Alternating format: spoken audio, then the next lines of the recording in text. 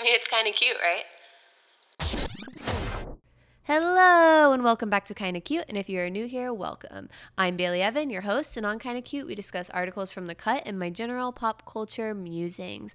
First of all, I want to give a big thank you to Marissa, Liv, Baby Love 2101, and Soraya for leaving me very nice reviews. If you haven't rated and reviewed Kinda Cute on Apple Podcasts yet, I'd really appreciate it, and don't forget to subscribe wherever you listen to podcasts.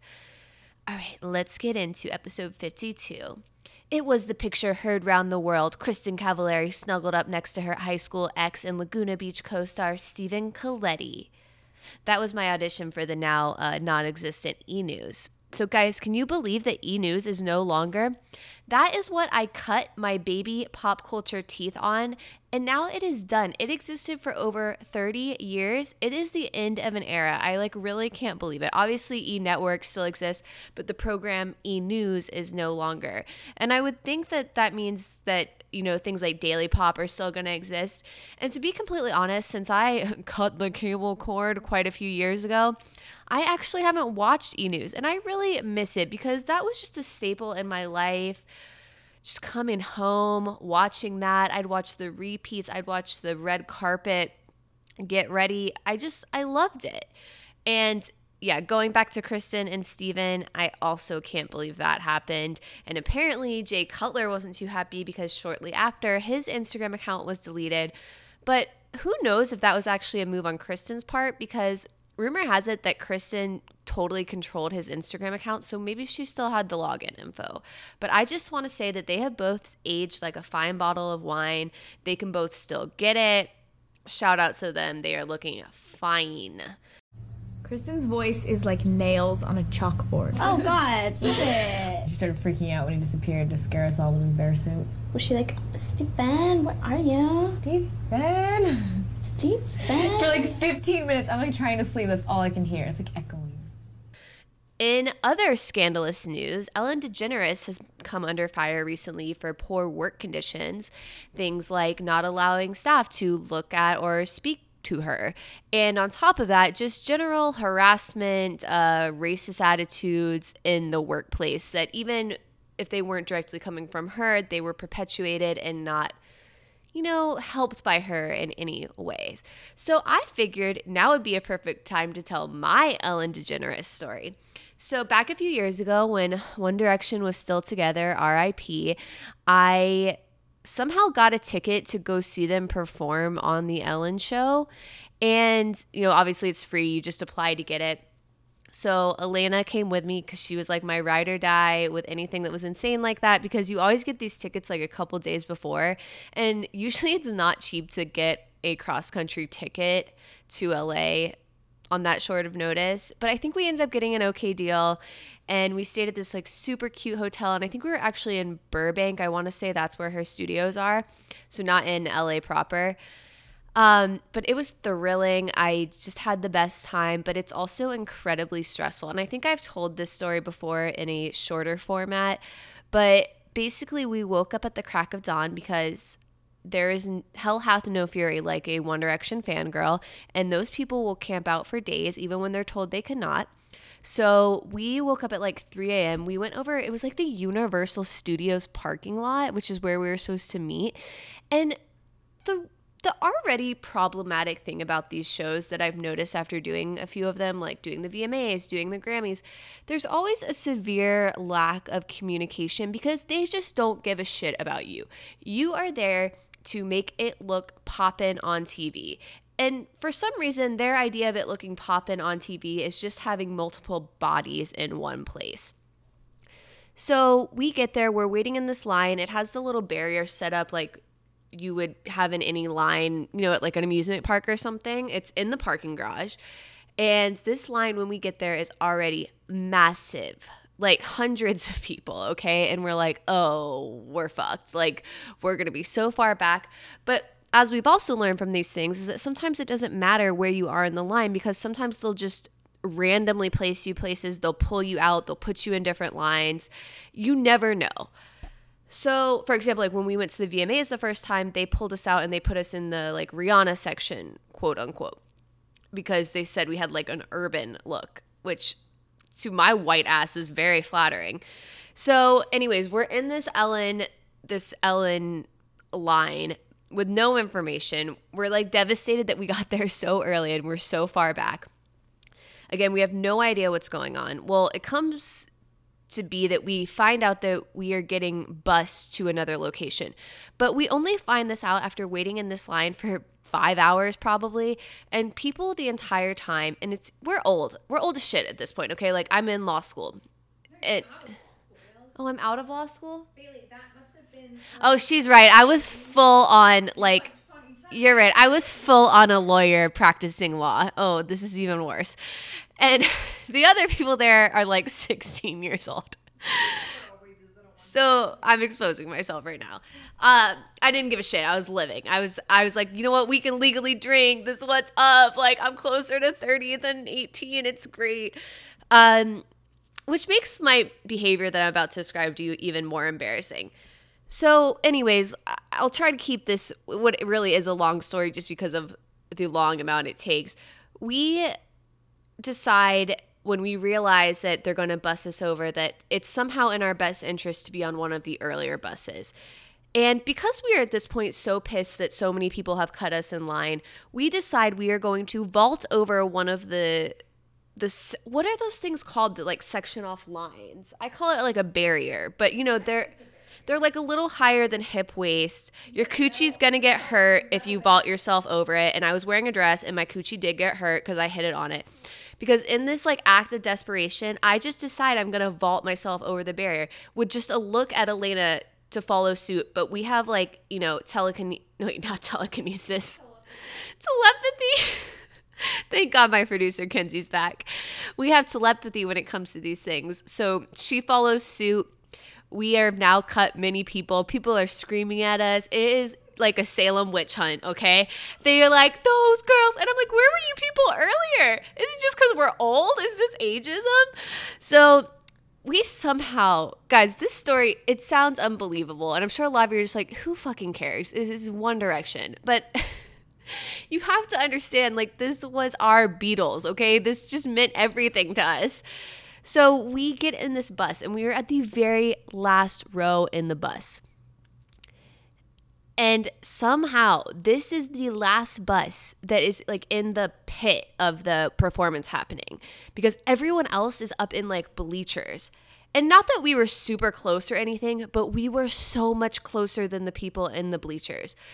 This is completely irrelevant to what I'm about to tell you, but I just wanted to give you context. So we are like so hyped up that we're on this bus. We are like always trying to get in with the people who work there. A, because we're nice people. She's from the Midwest and is like the most polite person I know. And I like to think as a Floridian, I'm pretty nice myself, albeit crazy like the rest of us.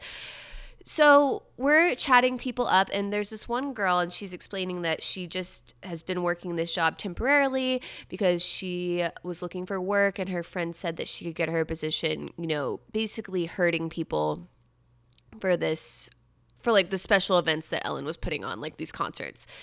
And we were like, oh my God, is it amazing? And she just deadpan looks at us, and she goes, no, it's fucking terrible. And we're both shocked. Elena and I are just like, what? Like, we're thinking working at Ellen is this absolute dream job, like the best thing we could ever ask for. And this is what gets told to us. So that's my Ellen DeGeneres story that I gave you way more details than you needed. But sometimes I just have to relive my youth, aka when I was 26 years old, and it wasn't that long ago, but you know what I mean. All right, so next up, I wanted to talk about the Megan Fox Machine Gun Kelly relationship because we've covered this before. It's definitely officially official now. I don't know why in my mind, all the other times I've spoken about this couple, I thought Megan was so much older than Machine Gun Kelly, but she's 34 and he's 30. So it's really not a huge age gap. It's basically, you know, like when you're a senior and a freshman in college, totally fine. And Brian Austin Green, though, is 47, which I think is kind of why I thought she was older, and because they have multiple children together and they've been married a while. So what I want to talk about, and maybe if you follow pop culture at all, you've seen this because it's so funny. So she posts a picture of the two of them, and the caption is, achingly beautiful boy, my heart is yours. And then Brian Austin Green posts on Instagram, and it's one you can scroll through, you know, so there's multiple pictures. And it's all of his kids, and he captions it, "Achingly beautiful boys. My heart is yours." Now, if that is not some shaderade, I do not know what is. I love it. I mean, I would love it more if it was the female in the relationship being salty, but that level of pettiness, I'm just like, okay, Brian, like you've also been pictured hanging out with like Courtney Stodden, so let's not be throwing stones in a glass house. I wanted to give you guys a Bon Appetit update because we talked about it a ton in episode 44. So it's official that Rick Martinez, Sola, and Priya Krishna are no longer working at Bon Appetit Video.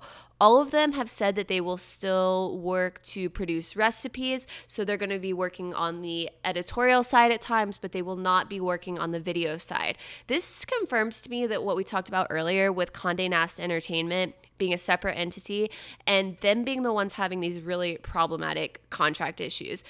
But I'm just so shocked. I'm like, wow, you really had the opportunity to fix things, give these people a fair contract. And even with everything going on, you could not give these 3 people the contract they deserved. It's just shocking to me. And I would think that lawyers were involved. And I'm like, is your bottom line really that tight that you can't take some of the Mondo money you're making off of Claire's videos and give them what they deserve? It blows my mind. And Priya also pointed out that Hunzi has been suspended for, I believe it was seven weeks at this point, and there's been no update as to his status. Now, Hunzi, if you'll recall, he is the video for It's Alive, which is one of the most popular videos on Bon Appetit's YouTube platform. It's the one with Brad Leone, and Matt Hunzi is a white man. And he apparently was suspended for being very vocal about the racist practices of Condé Nast. So it's all just so sloppy. And I'm actually surprised that Rick, Priya, and Sola are even agreeing to stay on Bon Appetit's editorial side, because this is just so... I think I want to run from Condé Nast, but I totally respect their decisions. And I really hope that in the end, this will give them leverage and maybe they can, a year from now, a couple months from now, get the contract they deserve. Wherever that may be. TMZ informed me that Jennifer Garner and Bradley Cooper were seen enjoying a flirty beach day together in Malibu. New couple alert. Sorry, that's my other e-news sting audition. But I'd like to say that they did work on Alias together, so maybe they are just old friends. I don't know if we really need to read into it. But honestly, she was always too good for Ben Affleck, and I hope she finds love and happiness. I think she should look outside of Hollywood, but if Bradley's what she needs right now, get it, girl. I have an Anthony and Martha Stewart feud update for you guys. I'm sorry we have so many updates. I feel like during a portion of COVID, I was getting no celebrity content. It was actually making my job a little hard. I realize it's because there was much more important things going on in the world. But now it's like everything's come back with a vengeance and I can't keep up. So... Martha has a show called Martha Knows Best, and as a part of it, she has her poor Stockholm Syndrome gardener hold the phone for her. We talked about him before. Like, I really want him to, he might be the new Free Britney, like free Martha's gardener. So he holds the phone for her while she FaceTimes. Like, the queen can't even hold her own damn phone while she FaceTimes. And so she's talking to Anthony and he's like, I just want to apologize. Like when I didn't tag your dogs and your horse and your stable and whatever the fuck their names are, Benoit, Shay Tao, Shay Matante, whatever their names are. I'm sorry I didn't tag them in the Instagram. And she's like, well, I have to tell you, but that it was really the lack of thank you note that got me, not the lack of tagging. So she just full on calls him out on a FaceTime while her gardener is holding her phone for not sending a thank you note. But you know what? I'm just thankful that I send a thank you note for everything in my life. So, and that is something that was instilled in me at a young age, even though my own mother, she'll write thank you notes and I'll find them like 2 years later in her glove box. I send my damn thank you notes. So I know that if I ever meet Martha, I will not be caught up in this messiness because she will get the most effusive thank you note and a batch of my favorite cookies. All right, guys, our first cut article of the day. We are talking Yoga to the People's Dark Secrets by Madeline Aguilar. Now, we're doing a little bit of a deep dive today because this is a long article. This episode's already I can tell it's gonna run long, but I hope you feel like that this weekend. So a little bit of background first. Yoga to the People was started as a donation-based yoga class, pay what you can. It was supposed to not have ego, make yoga more accessible. It was started by a man named Greg Gamucho, who in New York's East Village started his first shop in 2006, and it quickly grew to multiple other locations. And interestingly enough, his former employer and mentor was Bikram Chaudhuri, and famously Bikram was and is embroiled in sexual assault allegations among a lot of other shit, and he basically fed the country, and apparently people still go to wherever he is to learn from him. I want to say he's in South America, and he's the definition of a cult leader in my mind. There's a very informative documentary about him on Netflix called Bikram, and I recommend it because it really shows how people were simultaneously so drawn to him and so repulsed to him, and how long it took for so many practitioners to realize what a scumbag he is, because they really saw him as this charismatic leader. And I think that's a common theme we've seen with, Epstein and everything we hear of like this. It kind of starts with that, where it's a lot of people aware of it and then a lot of people in denial. So just to give you the framework, that's who Greg learned from. Now, Yoga to the People abruptly shut down in July of this year. And people thought it was just because of the pandemic, but something much darker was lurking. And this story reminded me so much of a mixture of the Bikram story and the NXIVM cult. If you've heard of that one, it's the one famously known for branding people with hot irons. But there's honestly so much more to that story, and there's a great podcast on it, and they delve into all the kind of psychological warfare that the cult leader inflicted. And I saw some major similarities between what he did and what Greg did in this story. Also, I think I saw that there's a NXIVM HBO documentary coming out soon, so I will definitely watch that and let you guys know what I think. So this all partially came to light because of an Instagram account called @YTTP Shadow Work. This page touts itself as a vessel to share experiences associated with Yoga to the People. And at the time of this podcast, there are 192 posts, each one detailing something gross that went down there. Then Vice News picked up an article, and they did some digging about the many accusations, and they cover some things in depth that the Cut article doesn't talk about. But as you guys obviously know, this is a podcast about the Cut, so we're going to focus on their article today. So really where a lot of the drama went down was at the Vinyasa teacher training sessions, and they referred to them as TT. They cost around $3,000 and took 10 weeks to complete. And I looked up, and a 200-hour training course is usually between $1 to $3K, and more advanced programs and certifications cost around $1 to $7K. So I'm not sure if comparatively the cost of this was so exorbitant. It seems kind of in the range of what it would be. And people describe the environment as very high pressure. They'd be pressured to adopt restrictive vegan diets and sort of just conform to the atmosphere that was YTTP. And you're probably thinking, okay, this doesn't sound too bad, but just wait, we're going to get into it more. So apparently where shit really hit the fan was at the part of training called Arm Raising Weekend. And the Cut says that multiple people they talked to described this weekend as traumatic. And I also want to interrupt to say that many people who spoke to the Cut and Vice spoke anonymously because they were worried about being blackballed from other studios and the perception it would have on them. So it actually seems like people were kind of scared about openly talking about this. And a lot of people did give their names, but in both articles there were anonymous sources. Back to Arm Raising Weekend. So first they would do a dynamic meditation and scream and dance, which doesn't sound meditative to me at all. And then there would be an hour-long arm-raising session. So this wasn't explained really well to me, and I feel like I should have tried to look up a video of it, but it says they would raise and lower their arms for an hour. Now, I'm sort of under the impression that most exercises can be done for an hour, even the most brutal ones, and I am a complete wimp and really not athletic. But damn, for some reason, this seemed to really fuck people up. And during this thing, students would be screaming and crying. So for some reason, this must have been very painful. Like, they must have been just having to hold their arms up for such a long period of time. It reminded me of like what the Survivor contestants must feel like, because I feel like they're always having to like hold shit up or balance on it and just do it for hours. And I always look at that, I was like, oh no, I'd break. Like, anytime on Survivor where they're like, oh, you can take the food or you can, you know, do this gruesome task for an hour, I'd be like, give me that ice cream cone, baby. So after the arm raising, they do a secret circle where they would be pressured to tell their most dark secrets and something that they had never told anyone before. So the way it was work is they would sit in a circle and they would say something like it was dark, like, I've experienced sexual assault. My name's Bailey and I've experienced sexual assault. I haven't. Sorry. We're pretending here. And then they would turn to the next person and the next person would say, Bailey has experienced sexual assault and I, Susie, am gay.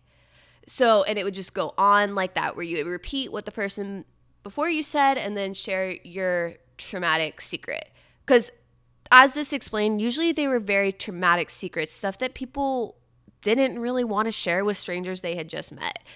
Now, I hate icebreakers. If you tell me I have to sit in a circle and tell a most fun fact about myself, I die a little inside. So I could not imagine having to tell my deepest, darkest secret and traumatic event in front of a group of people that I don't know, when that's not really what you're signing up for at a yoga training, in my opinion. It's not like you're signing up to have this group therapy session.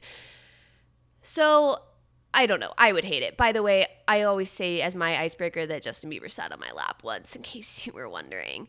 So one of the students referred to it as trauma bonding, and I think that's kind of a common thing that a lot of cults use, because when you've experienced something together that you deem as pretty effed up, it's a bonding experience. When you go through something hard together, when you go through something happy together, I think experiences that cause a big spike in emotion, they're going to bond people together. And the article noted that one student died by suicide shortly after her arm raising weekend. And it's unclear if the two events are related, but I thought it was worth noting on here.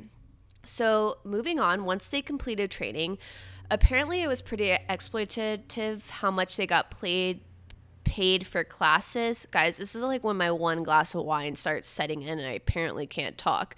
So what would happen is they'd be told, okay, you can get $35 per class, but ultimately they'd have to get there 30 minutes early and then 30 minutes after to close up. So basically they were working 2 hours and only getting paid $17.50 per hour.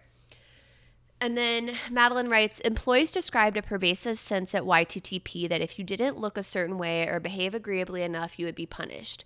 Navigating the strict company culture was particularly difficult for employees of color who said they had to deal with offensive, ignorant comments from management. Employees explained they often felt tokenized. A Spanish instructor was told they had to speak English because this is America. Black people were often featured in promo shoots. And sadly, this sort of sounds like what we hear about so many corporate cultures today. Under-eating was glorified. A student said that a teacher told a story about a monk who ate only bean sprouts every day, and then he finally splurged and ate peas with butter. He had an orgasm. Yeah, I mean, butter is amazing, but you chose to put it on peas? Like, that was your splurge, not like a big fat piece of chocolate cake? That's an awful, awful story. I hate it.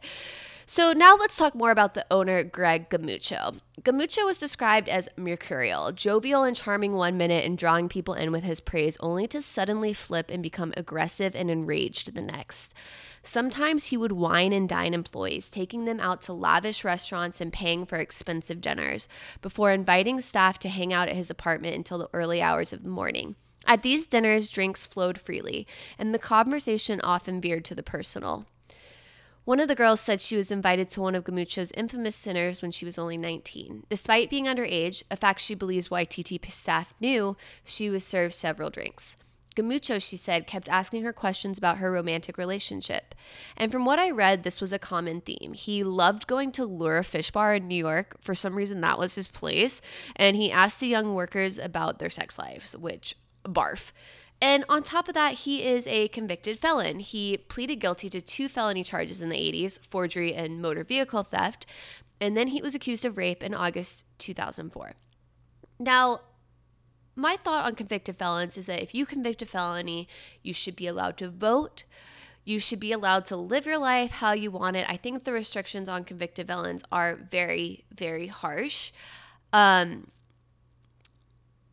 I'm not talking necessarily about sex acts. I'm more talking about like non-violent convicted felons. Or just people, who have served their time, even if it was, for drugs, whatever. I think they should be allowed to vote. I think that they should be allowed to freely rent houses. One of the first people who showed interest in renting my duplex was a convicted felon. And I was like amped for it, honestly, because he was like, I'm really handy. And I was like, dude, you're handy? Like, yeah, sign me up. Unfortunately, he never called me back, but I was down for it. So I'm not saying that he should be villainized for the fact that he was a convicted felon. But do I think maybe it was some red flags? Yeah. So many women described him as touching them inappropriately. And another common theme that I see in a lot of these stories that are in the same vein is that one of the former employees said that they had wished they had left earlier, but fear kept them in their position for years. They mess with your psyche, they said. They make it seem like you won't survive anywhere else. And then Madeline ends with, it isn't clear what consequences, if any, YTTP leadership will face in light of these allegations or if they plan to revive the company. On July 31st, 2 former YTTP teachers texted The Cut to point out that the Yoga to the People Instagram account, which had briefly been deactivated, was back up. So and then it says, in the meantime, those speaking out in the press and on Instagram hope that in doing so, they can help those who suffered at YTTP to find some measure of peace. And again, I think the Vice article went way more into the kind of predatory measures that Greg was guilty of and way more clear circumstances of sexual assault. But again, I just wanted to share that drama with you in case you want to look into it a little more. Let's get on to something lighter. How is there already this much Bachelorette drama? Again, by Madeline Aguilar. So you might remember Clara Crawley. She was on Juan Pablo's season. She was on Bachelor in Paradise, Winter Games. Girl has been around the Bachelor franchise block. And when she got cast, I was excited because I was like, oh, maybe it'll be older men and not 22-year-old fuckboys who have no desire to get married and want to grow their Instagram following to 1 million plus. And that was really my only excitement about it, because I've said on here a lot of times, I really haven't watched the past few seasons, like maybe 4 or 5 of the franchise, even though I was like an OG watcher. And I was let down because while they did cast some older men, they still ended up casting a ton of young people. So I already got less excited. And then it just became such an unconventional season because of COVID. It was delayed, and we talked about a few episodes back how Matt James, who's friends with Tyler Cameron, he was on Hannah Brown's season. Matt James hadn't even been aired on a show and was chosen to be a bachelor. And we're all hype about that. He's hot, he's educated, he's black, he's the first black bachelor. Great. Everyone was happy with that choice. But you could tell at that point that there was already a shift up in the men that were going to be on Claire's season. So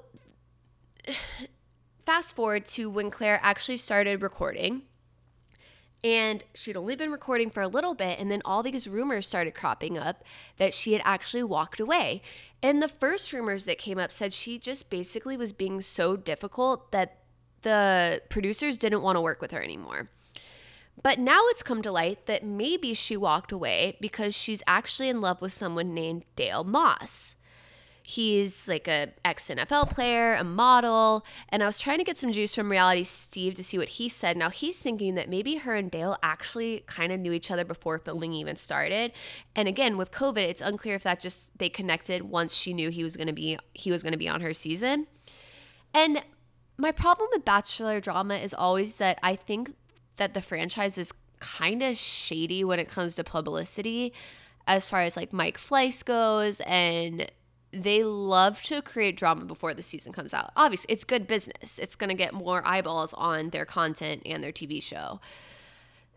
So the most recent rumor is that Tayshia Adams, who was on Colton's season, is going to replace Claire as the new Bachelor. And with that, there's going to be another shakeup of the men, and that it's actually going to start filming with her. So I just don't know where this is going. I'm so interested to see. I think it would be great if it is Tayshia. Again, we'd have a black bachelor and a black bachelorette. And as I've said on here so many times, it's like sometimes does it take all of this shit for a good outcome to come from it? Yeah. And as long as the outcome's good, then I think we can all be happy that it's happening that way. I'm sorry, I didn't read any what of Madeline said. I just am like rambling on my own. I gave you no concrete details. But again, this is my point. It's like they keep everything kind of shady. You don't really know what's going on. They're basically like that gaslighting boyfriend you don't really want in your life. So unless they really just blow my socks off in these 2 seasons, I don't know. I just want to get on board and I'm not there yet. Okay. Next up, I wanted to give a little Indian matchmaking update because I spoke about it last week and I said, I didn't want to be this white woman talking about the impact on Indian culture. So I'm so glad that our girl Sanjita wrote an article about it. And this article was so cool because it gives a glimpse into her mom's past. So let's get into that. And it says, "Criticize Indian matchmaking all you want" by Sanjita Singh Kurtz. Where my mother grew up in a traditional Sikh Indian community in Manchester, it was a given she'd get an arranged marriage. The process kicked off when she was 19, when the area's hottest matchmakers, elderly twin sisters, brought the first candidate, a misogynistic gynecologist, to her family home. They spoke in the kitchen, her mother pretending to wash dishes in the background, and her brother hiding in a cupboard, eavesdropping. In the first few minutes, the gyno told her she'd be dropping her nursing career to look after his permanently bedridden mother, and my mom told him to get lost. Thus, the beginning of her matchmaking experience ended almost as soon as it began. So then she goes on to say that in other more conservative Indian families, her mom's input wouldn't have mattered at all, and that it would have just been suppressed, and she basically would have been married by the end of the week. Now, this was over 30 years ago, and her mom said it was strange to see something that sort of looked like her own experience on Indian matchmaking. And I was actually listening to an interview with Aparna, who I talked about last week, because again, I wanted to get her on the podcast, so I listened to her on Kate Kennedy, and she brought up some really interesting points that she was like, maybe some experiences are that they just get thrown into a marriage, even if it's arranged, but that there is a lot of autonomy, and more than I think people give credit. And even if you look at Ashke on the show, him and his wife's name, I'm sorry, I can't remember it, they were both able to make a choice, and they had both been given a ton of options before they did kind of get thrown into this quote-unquote arranged marriage. And another thing that I actually meant to talk about before was that this show was produced by Smriti Mundhra, and she made a documentary on the topic of matchmaking in 2017 called A Suitable Girl. And Sanjita describes it as a broad and bitter portrait of traditional matchmaking in India. And I really, really want to watch it because I think it would be interesting to contrast it with Indian matchmaking. And Sanjita points out that the show failed to represent other more sordid experiences. The demands for exorbitant dowries that accompany many traditional arranged marriages in India, and the often painful experiences of people like my mother who marry not only outside of the system but outside of their race. In India and its diaspora, abandoning this institution and its limited standards engenders everything from social outrage to violence. But Indian matchmaking wasn't trying to argue for or against arranged marriage or even interrogate its problems, and maybe that does feel like a missed opportunity. I wanted a big mainstream dating show for South Asian people, explains Mundhra. I wanted something South Asians could see themselves in. And when it comes to the tradition of arranged marriage, Mundhra says she simply wanted to lay it all out to put it up for debate. Does Indian matchmaking do that? I'm not sure that it does, and many of the Desis and credits I've come across don't seem to think so either. So obviously I give way more heed to their opinions than anything that I think. But I do think anytime you can open up a dialogue and see different perspectives, and unfortunately maybe that does take people delving into Indian Americans and Indian voices online and their thoughts about it, I do think it is beneficial. So again, I think if you haven't seen it yet, give it a watch. Give me your thoughts on it.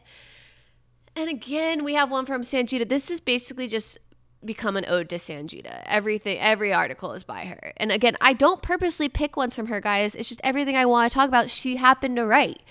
So last up, we have How to Build a Sex Scene. I wanted to talk about this article because haven't we all watched a sex scene and thought, how did they make that look so realistic? Was that so awkward for the actors? And this answered a lot of questions I had. And I think the position of an intimacy coordinator is so great, and I can only hope that every show implements this position in the future. So this is an interview with Ida O'Brien, who was the intimacy coordinator on Normal People and I May Destroy You, which is Michaela Coel's fictionalized story of her real life rape, and Normal People is based on a novel. I haven't seen either one of these shows. I watched one episode of Normal People and I just couldn't really get into it. And maybe it's because it was a little too intimate for me, because I hate when they do extreme close-ups and you can hear people's breathing and their lip movements and stuff. It makes my brain hurt a little bit. But I know a lot of people love that show and are obsessed with the main characters and think it's super sexy. So intimacy coordinators play a new role in the entertainment industry. As the name implies, they oversee and help direct intimate scenes. Unfortunately, hiring one has become more common post the Me Too movement. And she just describes her process, and I was enthralled throughout this whole article. First, she talks to the director about camera angles and positions, and she makes sure that the director has spoken with the actors. Then she checks with the actors to see if they are okay with stimulated sexual conduct, nudity, and touch. And then each day on set, she will ask them what they are okay with that day specifically. I.e., she'll say, are you okay with your face being held today? Are you okay with your neck being held today? And throughout this interview, she likens her position to stunt coordinators. And I can totally see this being the case because I've actually been watching a lot of Michelle Khoury's YouTube videos lately. Guys, another person I have asked to be on this podcast who just straight up just doesn't answer me. I again thought I had an in because she's a Dartmouth grad. She's a famous YouTuber though. She has over 2 million subscribers on YouTube. But she was actually at Dartmouth the same time I was there. She's 1 year below me. And one of the things that she really got a lot of popularity before was that she trains like superheroes. So she'll train like Spider-Man. She'll train like Black Widow. And every time she does that, she's working with these really high up stunt coordinators. And it's so thought out, and every move, it really is like a dance, and you're hitting your mark, and it's so specific, and so much goes into choreographing just 30 seconds of a stunt scene. So the fact that this position didn't exist before is kind of mind-blowing just because of everything that goes into making it look right. So I found this next part also very intriguing. It says, if an actor is comfortable with the degree of nudity and there's no touch, then it's absolutely fine for them to be naked. So obviously actors can be full on naked. That's why you'll see a lot of back things, and you'll see their whole butt, whatever. That's allowed. Or even full frontals. They can do that. But if there's stimulated sexual content and there wants to be an inference of nudity, then the ladies will have to wear a genitalia patch, which is G-string with the sides cut off, and the men have to wear a genitalia pouch, which is a sack which holds their genitals and their penis, and it's tied up. A little penis pouch. And it says we work with a whole level of flesh-colored modesty garments, pouches, G-strings, dance belts, shorts, bandanas, bras, camisoles, and we put in place other things like cushions or blankets, so there's another barrier between the two actors. And it was also a little heartbreaking reading this because she says that before these type of positions, there was a lot of predatory and abusive behavior when it came to this. And it says it was left dismissed and not discussed. And the director might say to the actor, just get in front of camera and do it. And the poor actors were half in their personal selves, half in their professional selves, trying to do their best. It wasn't repeatable, and they didn't get the right camera angles. That's also where unsafe or awkward or harassment situations occurred.